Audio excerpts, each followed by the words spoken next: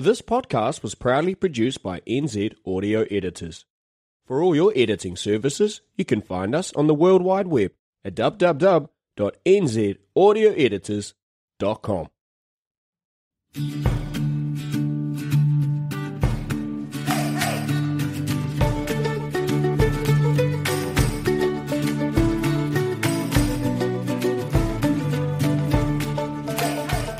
Ryan J. Melson and Greg Moll from One Plan for Retirement would like to welcome you to the NZ Guide to Financial Freedom. In this podcast, we'll break down the psychological tools and financial framework you need to live the life you want to ensure you don't run out of money before you run out of life. Well, I think it's important, Ben, before we kick it off, we acknowledge that lovely ambience that's going on in the background. Oh, you got to love the CBD, don't you? Ah, yes. You can't get down the road, there's a man with a jackhammer, all right? And cones, lots of road cones. I added 10 minutes to my journey because they closed the whole road.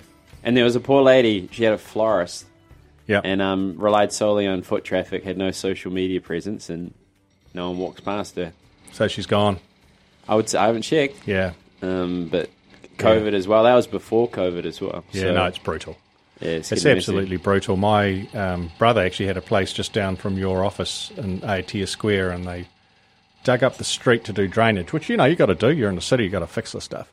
And his turnover dropped by a third, and when they fixed the road, it only came out back up at 10% of it. So, yeah, it's, you've gone from a profitable business to a break-even business, and you can't fix it. There was actually the guy that founded KFC had a shop and was in a perfect location outside the motorway, and then they changed something, and then his business drastically changed, and he was considering committing suicide, and he had like a few $100s to his name and social security check, and then he went out and asked 100 or so businesses if they wanted to use his recipe for chicken, and then he started building his business from that. Oh, well, there you go. So maybe the florist lady's going to be the next KFC. Well, I just hope the best for her. It's pretty tough, especially, in those businesses where you've taken a lease. Because, it's not like the lease is $1,000 a month. It's, if you've signed up for 5 years, it's $60,000, or whatever the number happens to be. So for those, and that's why I think retailers get it really tough, especially in cities where they doing a lot of stuff like Auckland's doing now.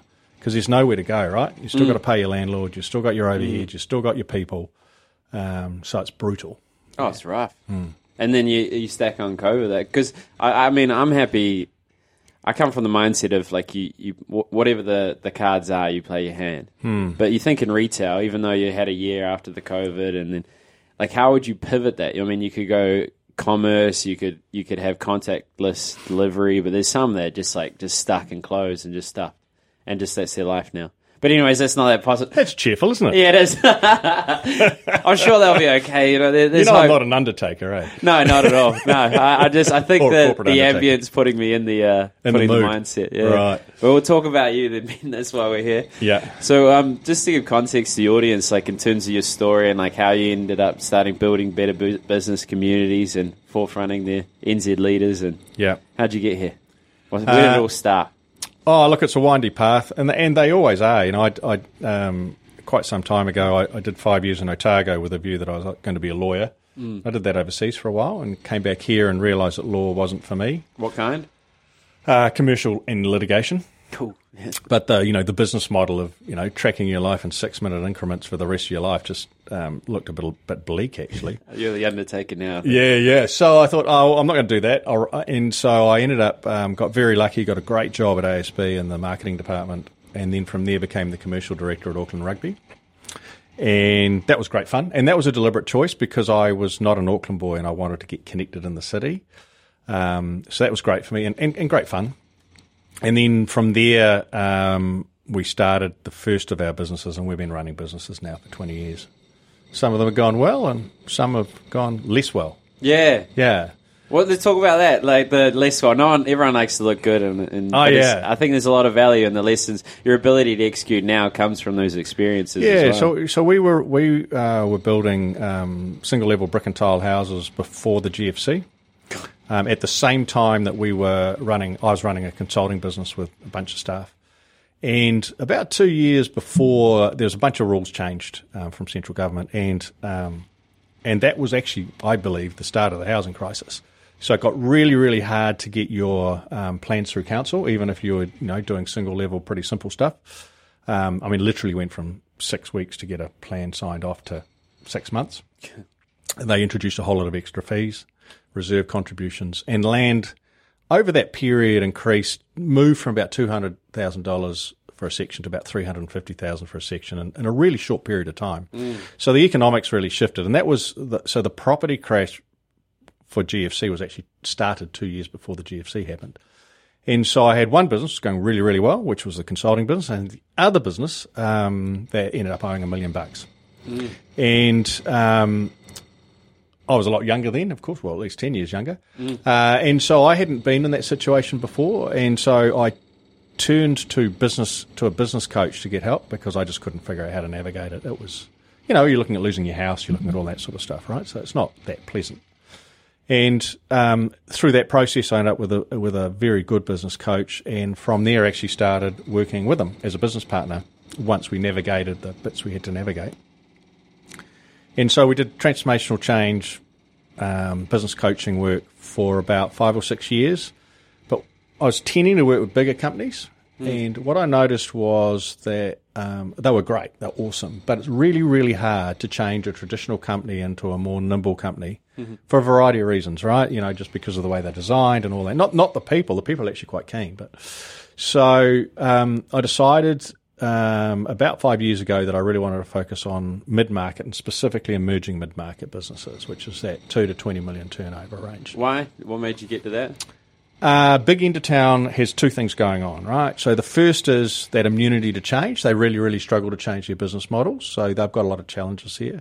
And the other is that the business models they're operating are being disintermediated or they're being smashed, right? So if I had said to you 10 years ago, look, this incredibly brave woman was going to buy stuff for $1, you would have looked at me like I was mad. The thing was worth several $100 million at the time. So big end of town, you've either got industries in complete turmoil or businesses that a lot of businesses just can't change. And then you go to the other end of town, small. You've got some businesses that have a natural size. So those are the people who make our coffee, cut our hair, fix our car, do all that sort of stuff, right? And they're actually the companies we like dealing with too, right? And then you've got what I call the happy and small. So they could have bigger businesses, but they're designing them for their life. And if you want to know who they are, just go to a boat ramp on a Saturday or a Sunday in summer, right? And, everyone talks about work-life balance in corporate. These are business owners who've got work-life balance. I'm not saying they've got an easy life, but they've designed their life and their business to fit together. So they're the happy and small. So if you look at, if you look at the 2020s, February, I can distinctly remember February last year, we're sitting there at the New Zealand Leaders event, and we were talking about our two biggest challenges. So challenge one, finding good people. Challenge two, this was going to be the most transformational decade, most changing decade business-wise in Western history outside of war and the Spanish flu. Well, we know what happened with the flu thing, right? And that's because all these technologies that are there are now starting to land. So AI's landing, voice to text is landing, electric cars are landing. You look at what's happening with Luke over at Fingermark. Luke at Lightforce. You look at, he had a small business doing solar panels 2-3 years ago. Now he's one of the biggest businesses in the country doing it. It's just taking off. So all of that's happening, right? So when you look at that and you go, well, what's going to make New Zealand prosperous at the end of this decade? It's actually the mid-market companies who are small enough they haven't got immunity to change baked in, but big enough they've got resources and appetite to grow. So that was my focus. And they're generally privately held, and they're generally run by good buggers. Which, I think there is a good buggers rule in business. Try and just do business with good buggers and you actually have a good life, right? Yeah, or was it play with dogs, get fleas or whatever? Yeah, well, that's the other side. Yeah. Well, I think it's like as a CEO, they start getting desensitized to the plight of the individual because they're not experiencing it. It's like even for us, just I eat meat, but you think about animals, it's quite quite a hardship for them, and we're desensitized to it because we're not in front of it. Yeah. So you see that it makes sense that the privately owned, that are mid, that not too big, they still have a certain level of good buggery. Yeah. And there's also good CEOs as well, so I'm not shouting. Oh, no, of course. It's just there's different types of complexity when you get a business move past that 50 or 60 staff, right? And then when you really get into the hundreds of staff, vast amounts of the work is actually getting humans aligned and working properly and behaving properly and doing that sort of stuff. Yeah. What do you see what goes wrong with these mid-sized businesses or goes well? I think there's a couple of things going on at the moment. There's some very unlucky ones at the moment, so let's just acknowledge those who are in tourism and like with COVID, right? So you've got to separate the COVID question, because that's more like the Battle of the Somme, if you're to use the sort of Anzac Day, parallel. Just if you're in the wrong place in the shells land, it doesn't matter how good a soldier you are or how good a business person you are, right? Yeah. And so, in business we talk about the balance sheet and the P&L. In simple terms, if you think from home, it's how much asset do I have that I can actually go and borrow on, or how much cash do I have in the bank versus how much am I earning? And the problem is that for a lot of those businesses, have gone in and have taken everything off the balance sheet. There's nothing else that they've got to feed this thing, right? And you've got to remember, New Zealand's quite an unusual place banking-wise in the Western world, and we're unusual because of the level of personal guarantees required by a banking system, and we're unusual by the level of funding leveraged against houses to fund business. And so people don't give up businesses easily here because the cost of loss is much, much higher than it is in places like the United States and South Africa and England, right? So, and that's why a lot of those retailers are hanging on, right? Because they've got personal guarantees. They're going to get bankrupted. New Zealand being bankrupted is a really bad thing. In some of the other countries, not so much. So outside of that, I think there's several challenges going on at the moment. One is actually getting hold of good people is really, really hard. And so this is a global issue. It's not just New Zealand, but, particularly if you're looking for people involved in technology, AI, or even just support staff. And so that's why we're seeing a change in the business models that people are operating now. So, I look around our room and I would say, we've got 80-odd companies involved at the moment. I would say 60 to 70% of them have staff or resource based overseas now. Now, of course, they're not running shops and they're not running farms, so they don't have to have people on. But, particularly if you want to access either at one end administration at scale, at the other end high-tech resource around AI or that sort of stuff. I look around our room now and, we've got some people here that we work with who might have 20 or 30 staff in New Zealand, but they've actually got 50 or 60 overseas. And so getting hold of really good people is going to be and will remain a challenge for quite some time. Another one I'm seeing is for some people there, they're really, really struggling to understand how to change and move as quickly as the market does. And that's, I'm 55, so I'm talking people predominantly people my age and older. So the way that their competitors are building their companies now and the way that they're approaching their markets now are very different, and they just can't. It's a bit like you've grown up without a cell phone and everyone else has grown up with one, which is actually my generation. Yeah. The old bricks. Yeah. Well, before bricks, So I actually had to take my kids down to the Museum of Transport and Technology and said, look, this is a punch card. This is how you used to program computers. And they go, what? I go, yeah, that's when I was at school. We were modern and we had punch cards, we didn't have, So the thing is, when you grow up and you're used to it, you've got a different perspective. And so that's part of it, how to adjust. But the other part is it's much, much harder to understand your market if you don't live in your market like that. Okay.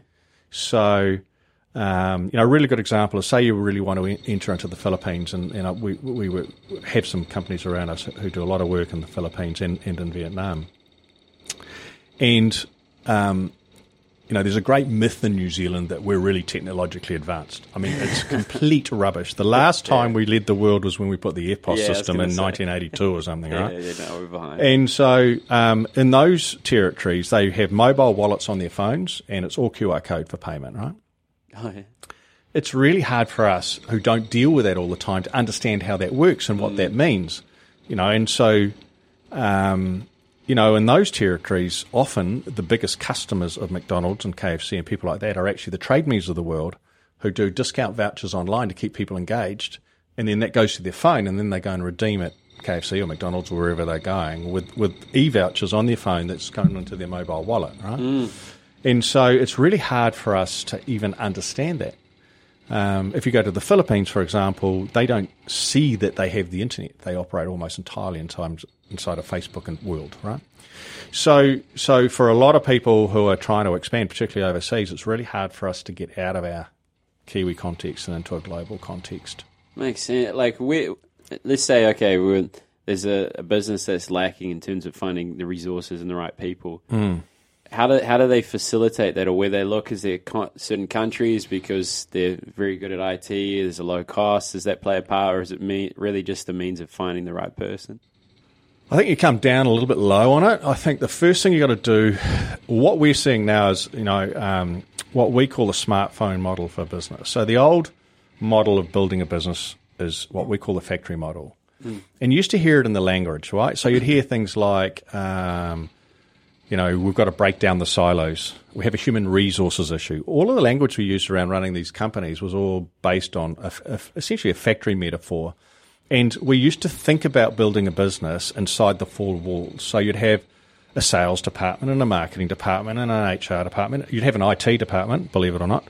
There's all these things you'd have inside the walls. And that's why bigger companies often were better than smaller companies, because they could afford better resource, right? And better people. But now what's happening when people are building particularly fast-growth mid-companies, and I'm now seeing it even in the emerging small company market, is people are building their businesses like smartphones. So they're going to go, I'm going to be world-class at building business communities. So who's going to do my personal branding stuff? I'll use the Attention Seekers and Stanley Henry and his team. Who's going to run my subscriptions? I'll use Smart AR and Dave Birch and his team. Who's going to look after my events infrastructure and all the admin that goes with that, but make it look like Ben's actually doing the work, which, of course, I never do any work. That'll be Alina and Alex over at Project 7 and so on and so forth. So the question when you've got a small business used to be, how do I do it? The question now is who does it? No, rather, or how does it get done, and then who does it? And so when you get into this perspective of, okay, I've got this piece of work to do, how do I do it? Then it shifts your perspective, right? So let's just say, let's look at administrative, right? So you say, okay, well, I've identified this amount of work. It's 25 hours a week if I was doing it, or someone was doing it. Right. So what are my options? Option one, I'll hire someone to come to my office and do it. Option two, I'll hire someone in New Zealand to do it from home. Option three, I'll go and find a New Zealand-based company that does that work.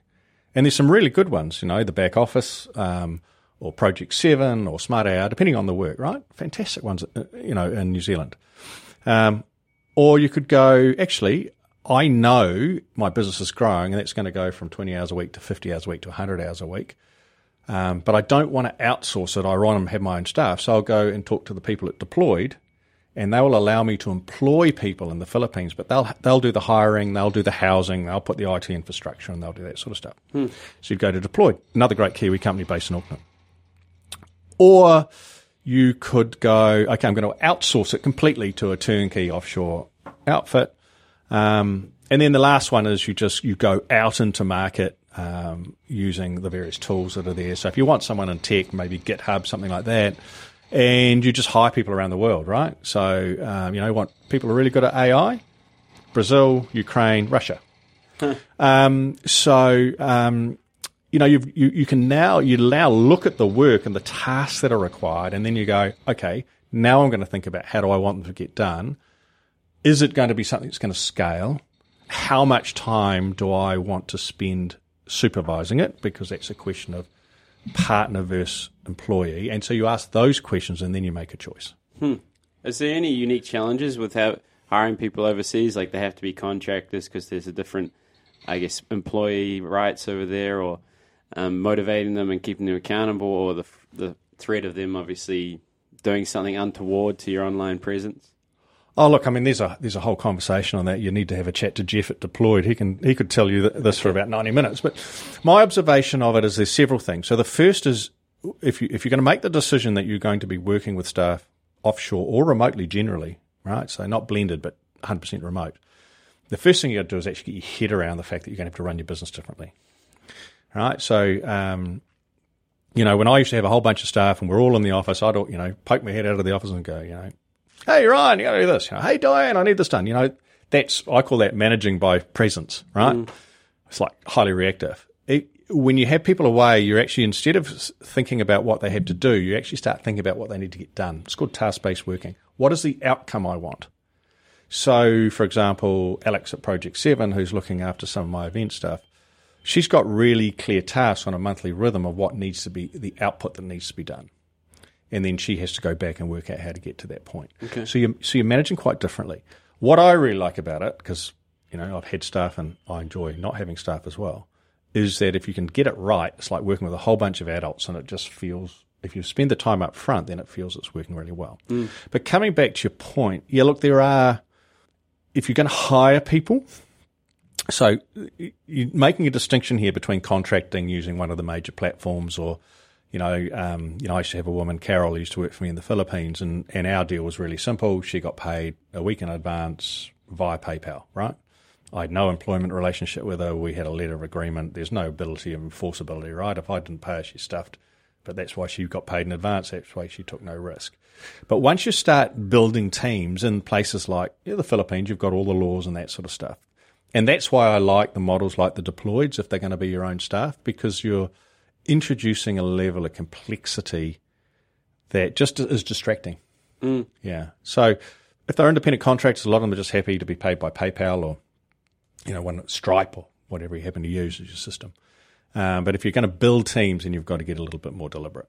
Yeah. Well, Stan, that's how he got growing pretty quick. He is contracted out in Dubai and all around the world. And it's quite a tricky thing because he had access to personal accounts and personal information, so you had to navigate that and have really intense compliance, and he would use contractors as a means to mitigate against the employment variation in each country. Yep.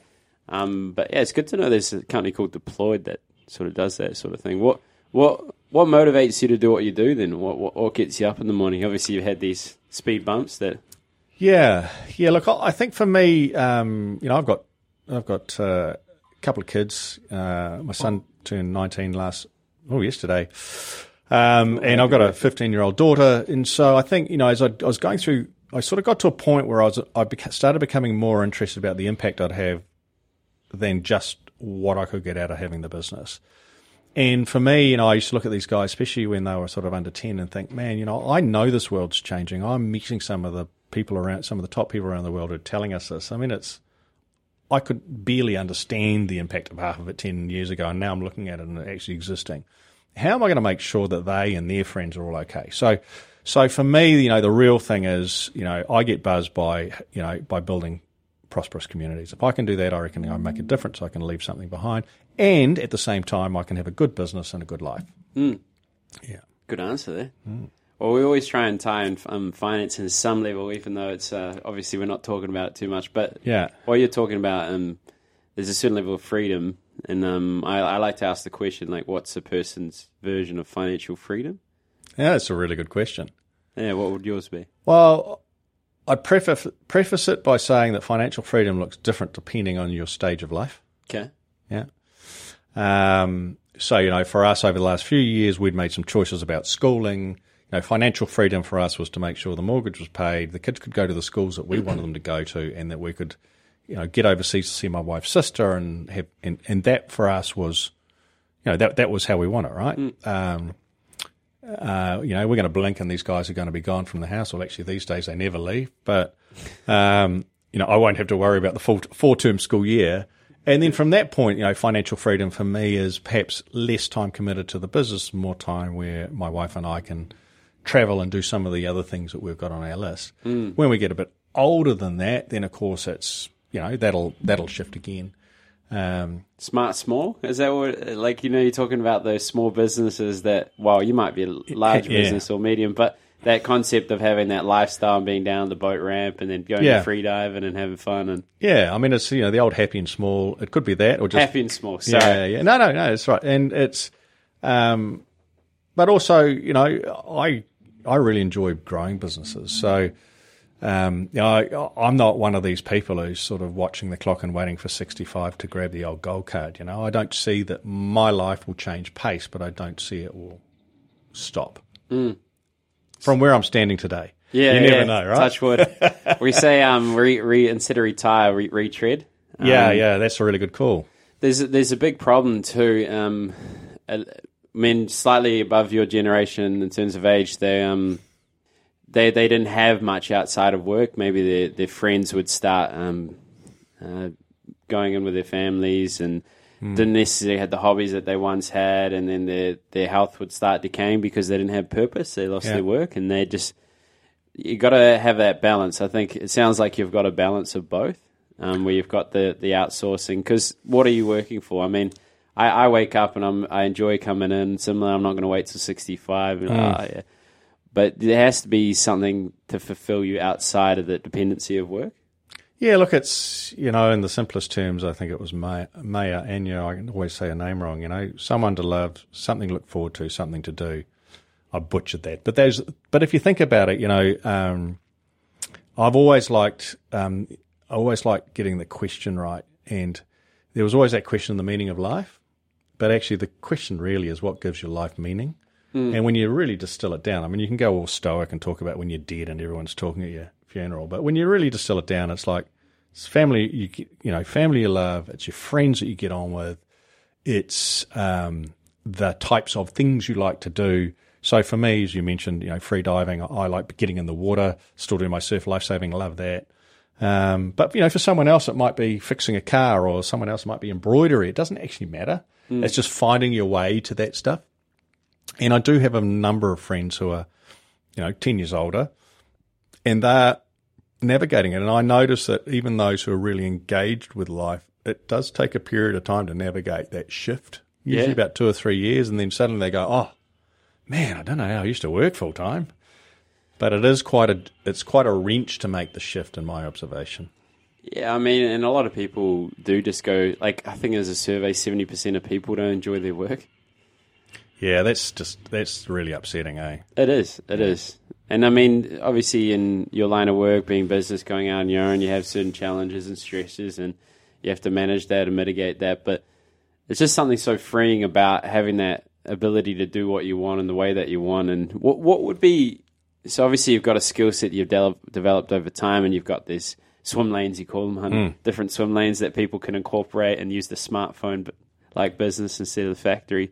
What would you do if you were coming in and you had to help this mid-sized business, and then Ben comes in, he's gonna help out, he's gonna strategically do certain things. What would that look like, and how would you do it? Well, I think the first thing is actually ask that question you asked. I mean, what really gets you going? Okay. And if you can get the purpose and the values piece right first, I think it makes a huge difference. So for a lot of people, outside of straight financial challenges, if the business isn't hitting enough numbers, it's really, really hard. It just is, right? And but outside of that, generally the next biggest challenge is people. And so for some reason, and I've been here before several times, is you tend to hold on to the people who make your life hard sometimes. So more often than not, getting really clear about what's actually the purpose here, and how does it align to who you are as the owner. What are the values that actually matter to you? Because those are the values of the business. Don't mix that up with permission to play. Permission to play is, have they got integrity? Are they honest? Do they turn up? Those aren't values. Those are permissions to play. If you haven't got those, why'd you hire them in the first place?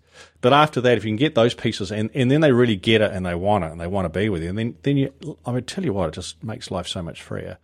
Then after that, well, it really depends on aspiration. If you're wanting to grow, then you're going to look in one direction. If you're trying to create a life that has more time in it, then you look in another direction. Makes sense. I used to do the recruitment and training for a sales team, and I wouldn't experience it, almost saw as a negative because they came in with a full cup. With selling, I mean, it's a creative experience. If you come with a full cup, you're not going to learn and develop, and you're not going to understand the unique industry that you're in. But when you bring someone in, it's like the analogy with a bus. You wouldn't get on a bus if you don't know where it's going. And I think a lot of organizations like that. There's a vision that you're working towards. There's an art though, so I find it easy enough to find people with the right values and can buy into a vision. But then you have to have someone with a different mental mind map.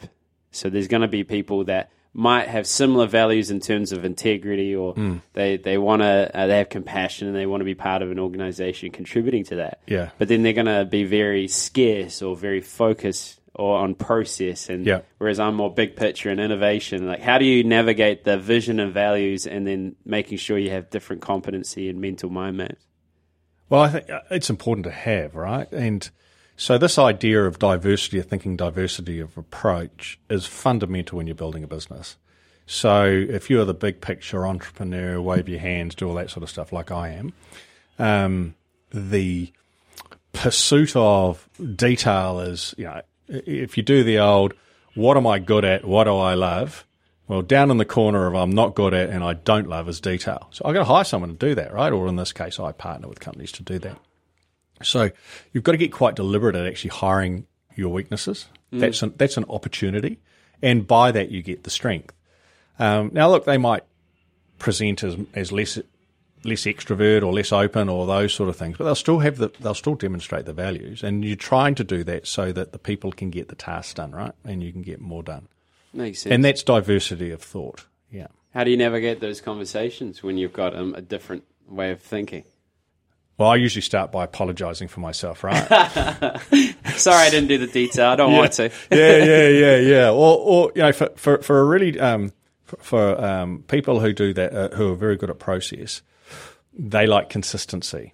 All right. So and for someone who's really entrepreneurial, and particularly with my personal style, which is I tend to think out loud. So what I say at the start of the conversation might change. Yeah. That's frightening for a process-oriented person, right? So I'll start by apologising. I'll also tell them to tell me if they think I'm going off track, because, of course, there's a hierarchy in this, and you want them to feel that they can say that. But also as you lead, you manage, and you hold people to account if you're owning these businesses. You have to get quite deliberate. You have an opportunity to get quite deliberate so you can manage, and you can manage yourself in that presence rather than just, I'm 5 coffees in and my hands are waving and I've got this really cool idea because I went out on the boat in the weekend, So you get conscious on how you do it, yeah. There's, I think, Influence Ecology. Drew Knowles, he spoke at our event one time. You might know him. He's a legend, absolute legend. Great man. Yep. He's a good salesman too. So he talks about the strategic model of where to bring people in at a different idea. Yeah. I think it's a common one. I don't know. I can't remember the specifics, but you have a judge, you have the people person, you have the innovator. And the performer, yeah. Yeah. Look, there's a bunch of those models. I think what's really helpful about them is they get you thinking about the different types of people you want. So they're not a template, and they're not gospel, and they're definitely not a label to judge people against, but very, very helpful to get a mental framework of how you actually want to do it. Especially once you start going past 5 to 10 people. Yeah. Well, it makes sense. I mean, like you have these things like love languages or some templates that you can use for organizations or ideas and processes that you can implement. But really it's just a facet or it allows you to communicate to them. Like it gives you a framework to start communication. Yeah. I think in a general sense, like if you're empathetic and trying to understand where that other person's perspective is, and then you're just communicating that towards a vision and value, so you're consistent in that sense. Yeah, you'll be fine. But yeah, I just think they're there to help people that either have scale and don't have the ability to connect with someone like that, or the communication style is not necessarily a strength, and they leverage off that as a means to reach the blueprint. That's true. And the and to it, of course, is that, running a business with 5 people and it's different to running a business with 15, and it's very different to running a business with 50. And most people who own a business that has 25 people started with 1 or 2 or 5 or something, right? So the owner / leader is learning to go through those. And, my general advice to that is, work with a Drew Knowles or, work with someone like a Lee Poulton or somebody like that who understands how to take you from one step to the other step and what the challenges are so they can guide you. Because the challenges as you go into essentially unnavigated territory is you can't draw on your own experience because you don't have the experience. Does that make sense? Yeah. And so, there's some really, really good models as you go up through those steps. And if you seek those out and get that help, then you can make that transition a lot more quickly, particularly when you're coming out of the 3 to 4 million and you're getting to 10, which can happen quite quickly in a business, 10 turnover. And then you hit another ceiling and then you need a bit more help. That's typically when I would recommend someone talks to someone like Lee Poulton from Gravitas, and then that will push you up to 30, but then you're onto another level, right? And then you've got to reset it. What happens? So let's say you're starting off, you're this happy small, and then you decide, all right, I'm going for it, and then you're going up the ladder. Is there common things that fall apart or become challenging as you try and grow to that next level? Oh yeah, I mean it's that classic thing that everyone's journey is unique, but the framework of it isn't, right? If you think about, I think pre-COVID there were about 24,000 companies turning over between 2 and 20 million. That's just in New Zealand. So globally, there's all these people who have been through these stages, and there's a few models on them. I don't find the models particularly helpful because most of them are historically based. But they vary, so, when there's 5 of you and you just hang around, have a coffee and sort out what's going to get done, that's very different to when there's 25 of you and now you've actually got divisional heads who are responsible for sales or IT or finance or all those sort of things. You often end up bringing in different types of people as well at that point, right? So, a proper CFO when you're 35 people is very different to a finance manager when you're 15. So there are really, really simple and clear, spaces where you want to be getting that help. And we had someone the other day call me and he said, oh, look, Ben, we've just got to this level and I've just realised that, one of the people on my management team's not up to it and I've just realised I've got to hire 2 more. And I said, great, take 3 months off leaders, go and sort that out. Here's 3 people I suggest you talk to. Get your framework right. And that's just classic. He knew it was coming because he'd taken advice but when he hit it, it's like, it still feels like you're in the middle of a storm, right? Yeah, where do I turn? Yeah, I imagine it get chaotic. I can only go by other people's experiences. Yeah.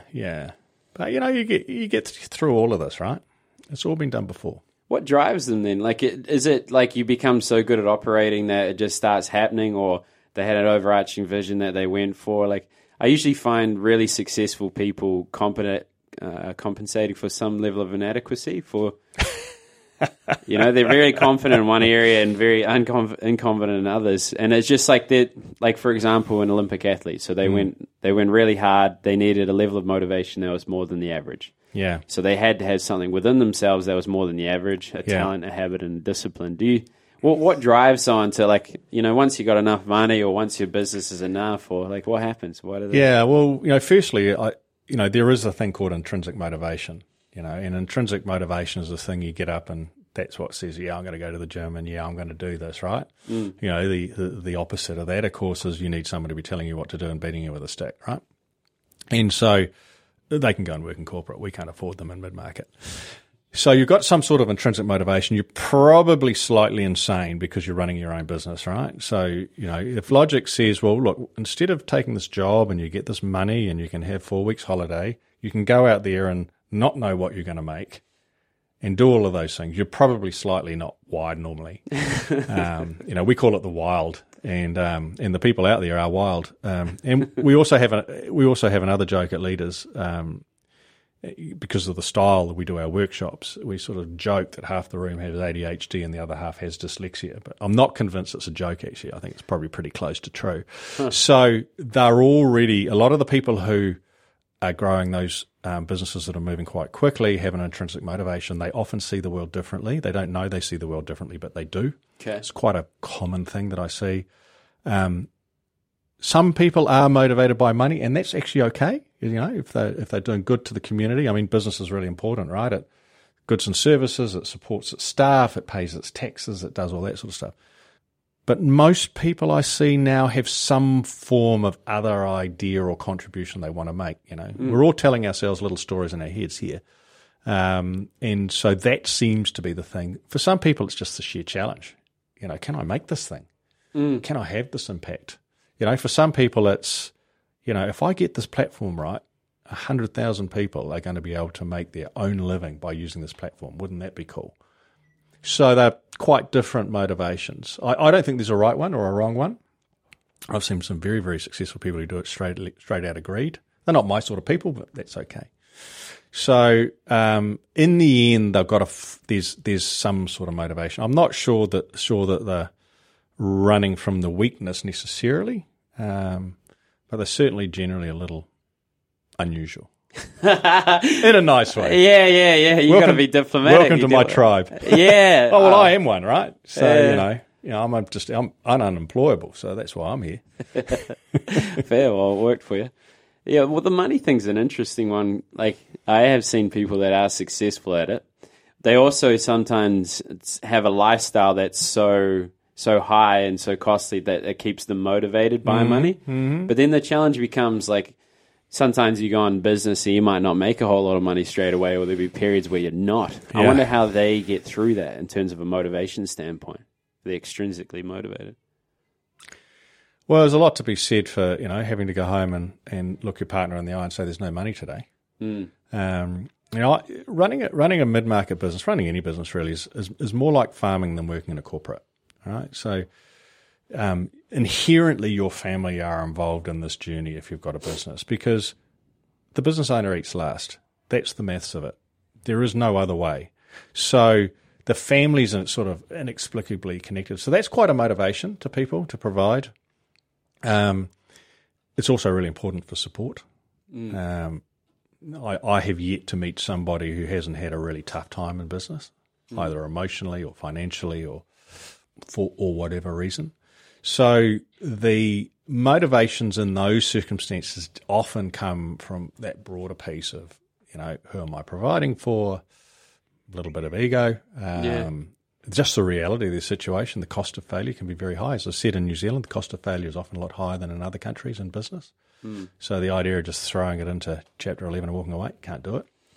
So, there's a lot of different things. And in the end, you don't know how you're going to deal with it until you're there. The one thing I can say is if you own a business, you will get there one day. As in you will have your bad times. It might be a staff member who dies. It might be a financial issue. It might be a customer who's 30% of your business decides to shift. Who knows? But you will have those bad times. That's inevitable. And from that farming analogy, is there... Because we used to have to train people how to explain their job to their partner back when we were doing the commission-only selling, because it's a hard job. It takes time. You might not necessarily get the money you want. And the number one reason they would quit was because of what they went home to. So we actually incorporated that as part of it to decrease turnover. But, to have that discussion. So, like, you're going into business, you've got a partner, or there's ups and downs. Is there any advice you give in terms of navigating that conversation, or what other business owners have done? They try to keep them at a distance and they share their hardships to other people, or what are they? Well, there's a variety of approaches. I generally find, a situation with partners, or in my case, a wife, it does pay to be pretty upfront with what's going on. Okay. But, I have seen it in the past where I've seen people go into an entrepreneurial business who I believe was suited for it, who actually then went back to working for others because that wasn't what his wife had married into. And so, if you're not, if the home life's not temperamentally suited for the level of risk that's involved, you've got to ask yourself why you're going to do it and what risk you're willing to take. Some people, as we like to joke, just want to marry the local GP and have the good life, right? And if that's what that person's done, and then you come home and say, woohoo, I've got this really cool idea and we're all going to be multi-millionaires, but in the meantime, we're going to have a shit time and miss the mortgage payments. And though there won't be any more holidays to Fiji for a while, they may not buy into that. That's just going to be how it is, right? So you've got to make that call. Yeah, right. Tough call. Like so obviously you're the other thing that comes with business is a certain level of work ethic. You got to put in the graft. Greg, business associate, says focused attention equals results, or focused action equals result. Without a doubt. So how do you navigate that quality time? I know this is getting a bit personal, but it's interesting. You've got an established relationship. You've been through things with her, and yeah, she's insane. She's never married me. We're in the process of scaling another business, unrelated business, up at the moment, and that means that this week I'm not going on holiday with my family at school holiday time, and I flagged that about 3 weeks ago. COVID had slowed down some activity. I knew that was so. You just got to be out there and say, look, this is what's happening. This is what the rhythm's looking like. This is when I will be available, or whatever it is. And they've got to be cool with it too, Okay, so it's just open, transparent communication, and give as much framework as you can, and consistency as you can with what you got. Yeah, my experience of relationships is, the less surprises, the better, unless they're nice surprises, right? Wise words. I'm taking note, mate. My PB's only been 2 years of a relationship, so I'm taking on listening. Well, you got plenty of time yet, Ryan. I have hope. Optimistic, Good on you. So I'm thinking as well, like we come to an end of that. What would be something that you would want either the future to be like for your kids, because it's one of the big visions that you have, or that you want the audience members, if someone's listening, medium business owner or small business owner, or what's something that you would like them to know as we wrap this up? Well, I think for the kids, we just want them to be happy. And it's always a challenge because they have to go through the hard times to get to the good times. That's how it works. I don't have any particular piece of advice on that one. For the mid-sized business owners, my underlying message is the world's changing too fast. You can't do it alone anymore. So what I mean by that is that more often than not, the disruptions that are coming into industries, well, there's two things. One is the pace. So, goodness, I've still got them actually. When I started out in business 20 years ago, we used to write 5-year plans, not strategy, this is my goal, but the entire plan, who's doing, what's doing, when it's being done. You can't do that anymore, right? You definitely have to have a strategy. You need to know where you're going, but your check-ins are on 90-day cycles. The other piece is that is assisted to that is that more often than not, a lot of the changes that are swinging in towards us are coming from outside our industry. And generally, we're pretty well connected inside our industry. We go to the conferences, we know the people, we're often in New Zealand, we're often mates with our biggest competitors, or at least know them, right? If you imagine sitting in a media company going, oh, yeah, those tech guys don't know what they're doing. Who would ever use Facebook? And then the smartphone came along and it exploded, and now the media's gone. You've got to be able to see what's going on elsewhere. Otherwise, you're just not going to have enough context to make the choices. So you can't go it alone. Whether that means you join a business community like mine, or you engage with a coach, or whatever you happen to do, you've got to get out there and get connected and be curious. Read YouTube, figure out what it is, watch it, because the future's here. You just need to see it before it comes and smacks your business. Yeah, okay, good point. And where would be the best place to find you if people suddenly are inspired by this podcast and want to know more? And LinkedIn, Ben Maris on LinkedIn, MARRIS. Try me there. Cool. I'll put it in the description. Might put NZ Leaders in there as well. Yeah, that'll be cool. Thank you, Ryan. That's right. Thanks for coming along. Pleasure. And also, cheers to NZAudioEditors.com. I don't know how he's going to save this audio, but if he does, it's a miracle. And it's a good indicator you should use them. Fantastic. Cheers. Great. Thanks, mate.